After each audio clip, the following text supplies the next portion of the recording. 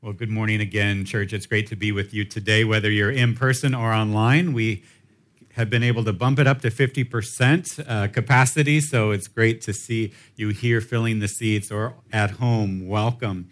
This is our final sermon in the Faith Redefined series, and we started this journey 4 weeks ago talking about covenant, how God makes covenant with his people. In the Old Testament, we see this old covenant, and it's only called old because Jesus started a new covenant, and that we all get to partake in that new covenant. And we looked at how God nears us and draws near to us and wants us to draw near to him. Pastor Brenda's talked about this consistent character of God from the Old Testament to the New Testament, that God is good, that he's slow to anger, that he's compassionate.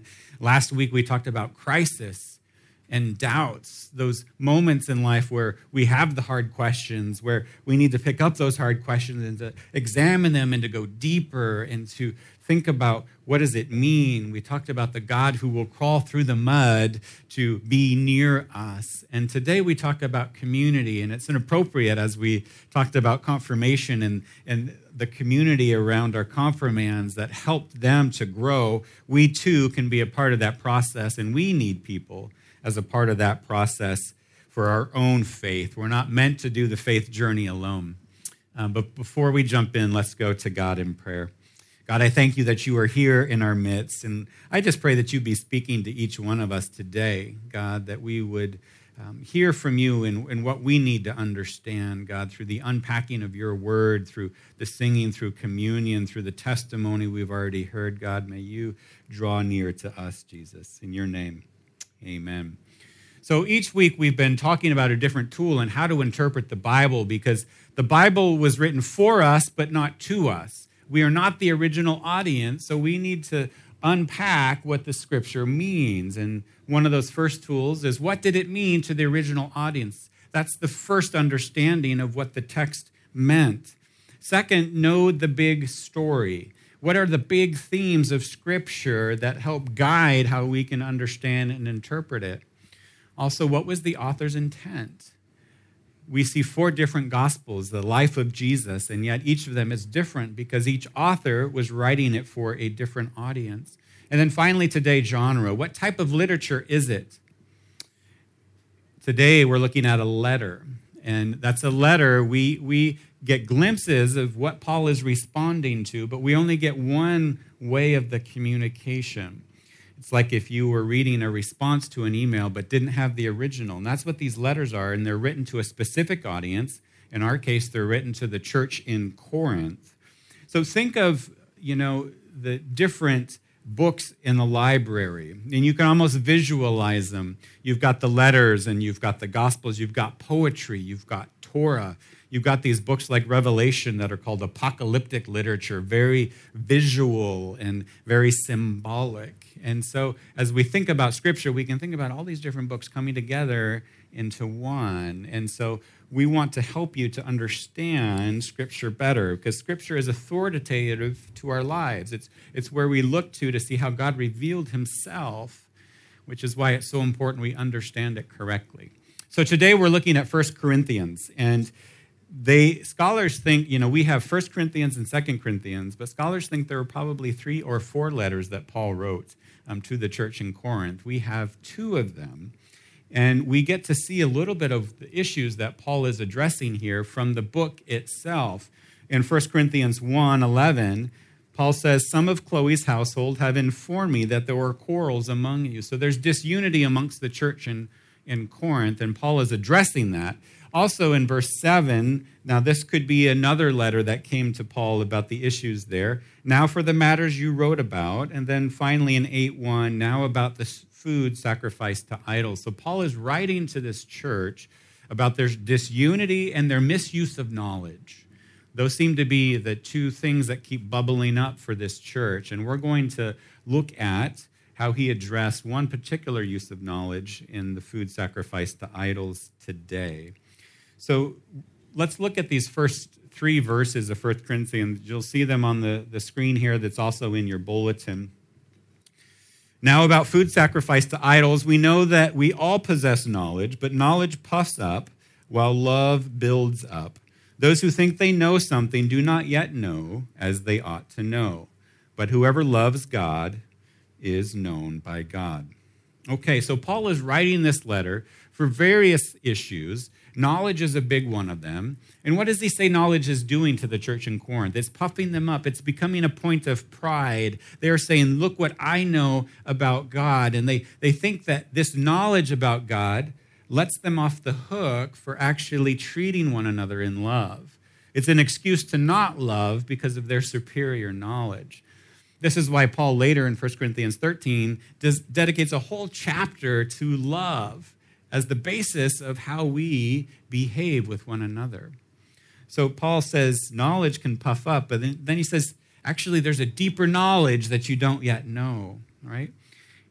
And it's this love building up that he wants to press into. So the first thing that we're understanding today of Faith Redefined in our community is that love is primary for our behavior. That's the primary motivator. That's the primary way God wants to engage us and wants us to engage him, but also with one another.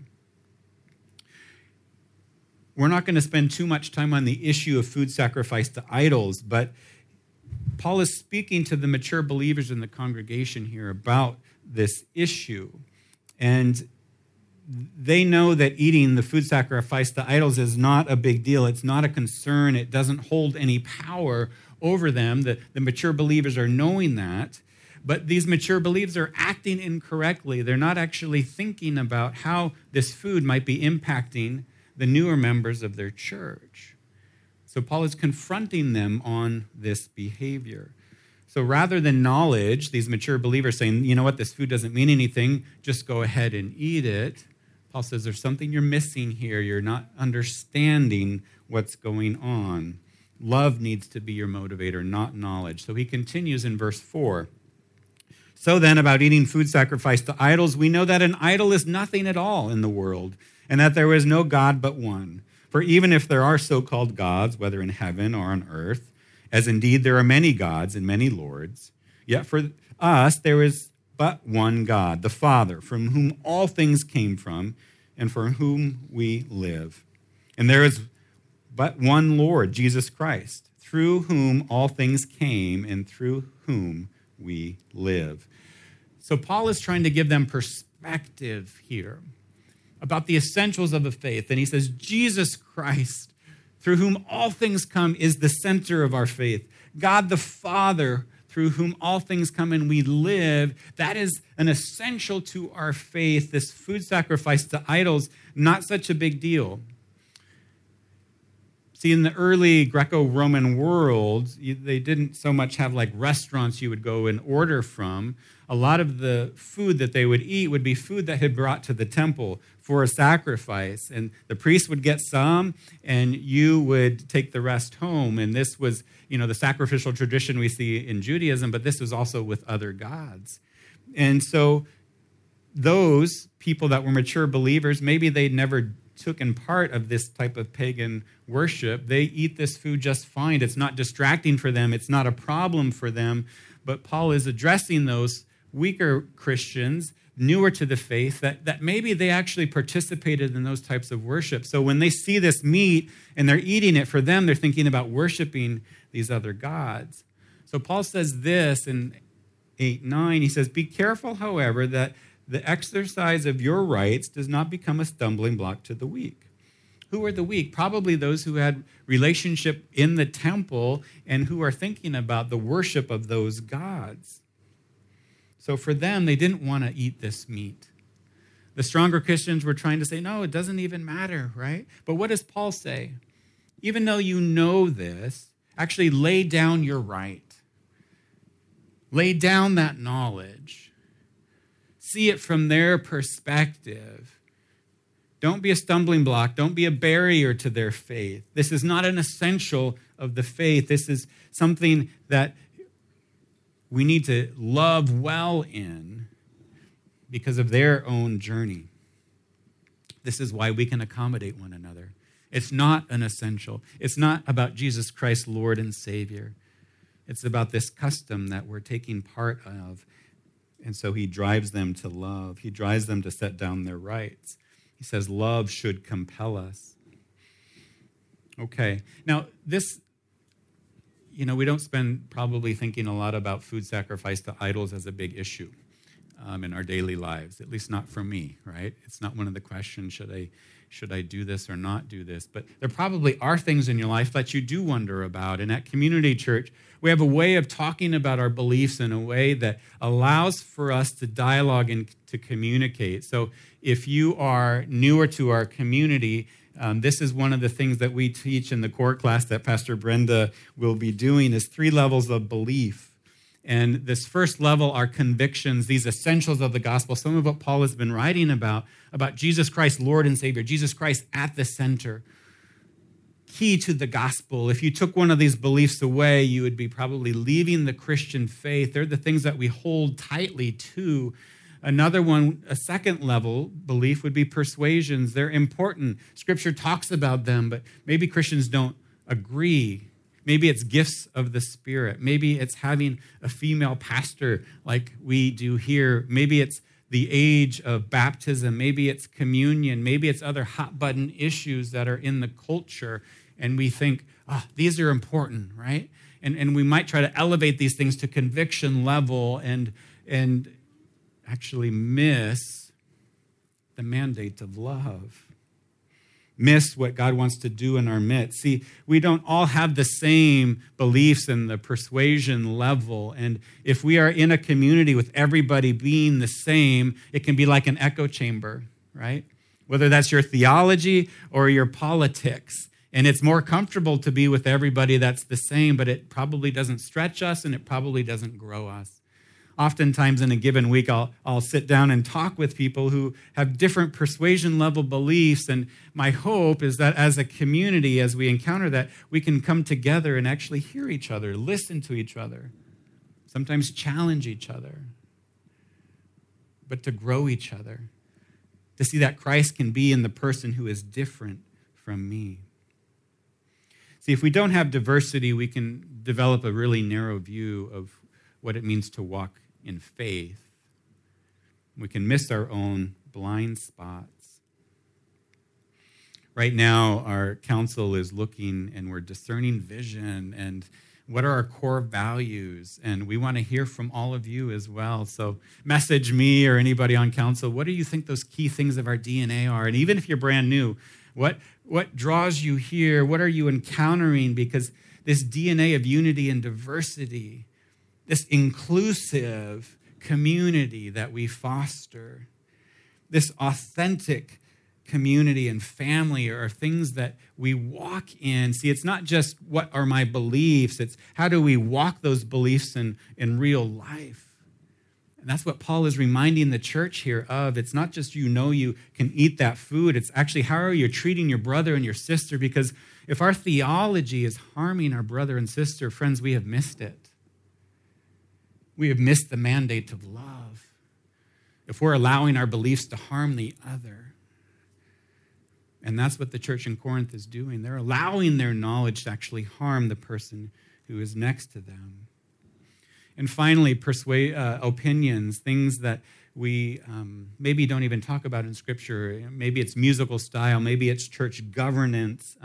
These things are interesting to explore, and yet they're not all the same level of importance between convictions, persuasion, and opinions. See, I have discovered in my journey with God that the things that are on that top level have become fewer and fewer. I used to put everything up there. That's how my church journeyed. It's like they're all important. Everything is important. And actually, that's not true.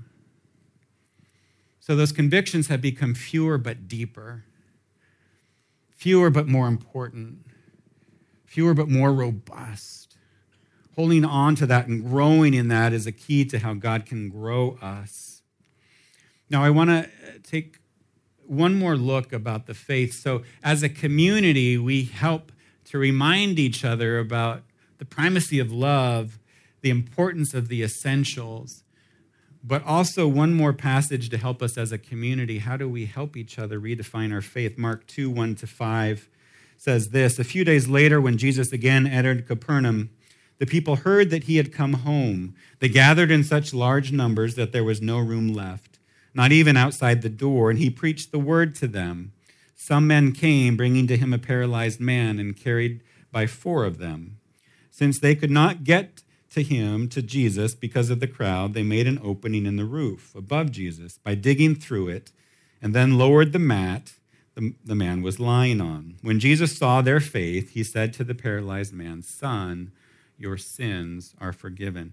And this is a famous story in Scripture, and you get this really kind of crazy, beautiful image of these friends bringing their friend, the paralyzed man, and they're late, right? Everybody got there before them, but they're desperate. They're desperate because they know the struggles of their friend. The paralyzed man could not get there on his own. He was dependent on his friends. And so his friends bring them in to this room as they sort of separated the branches and things that were making up the roof and lowers them in. And so this third aspect of how is community involved is we can lean on the faith of others when we don't have the faith ourselves. Because what does Jesus say to this group? When Jesus saw their faith, that's not the paralyzed man's faith.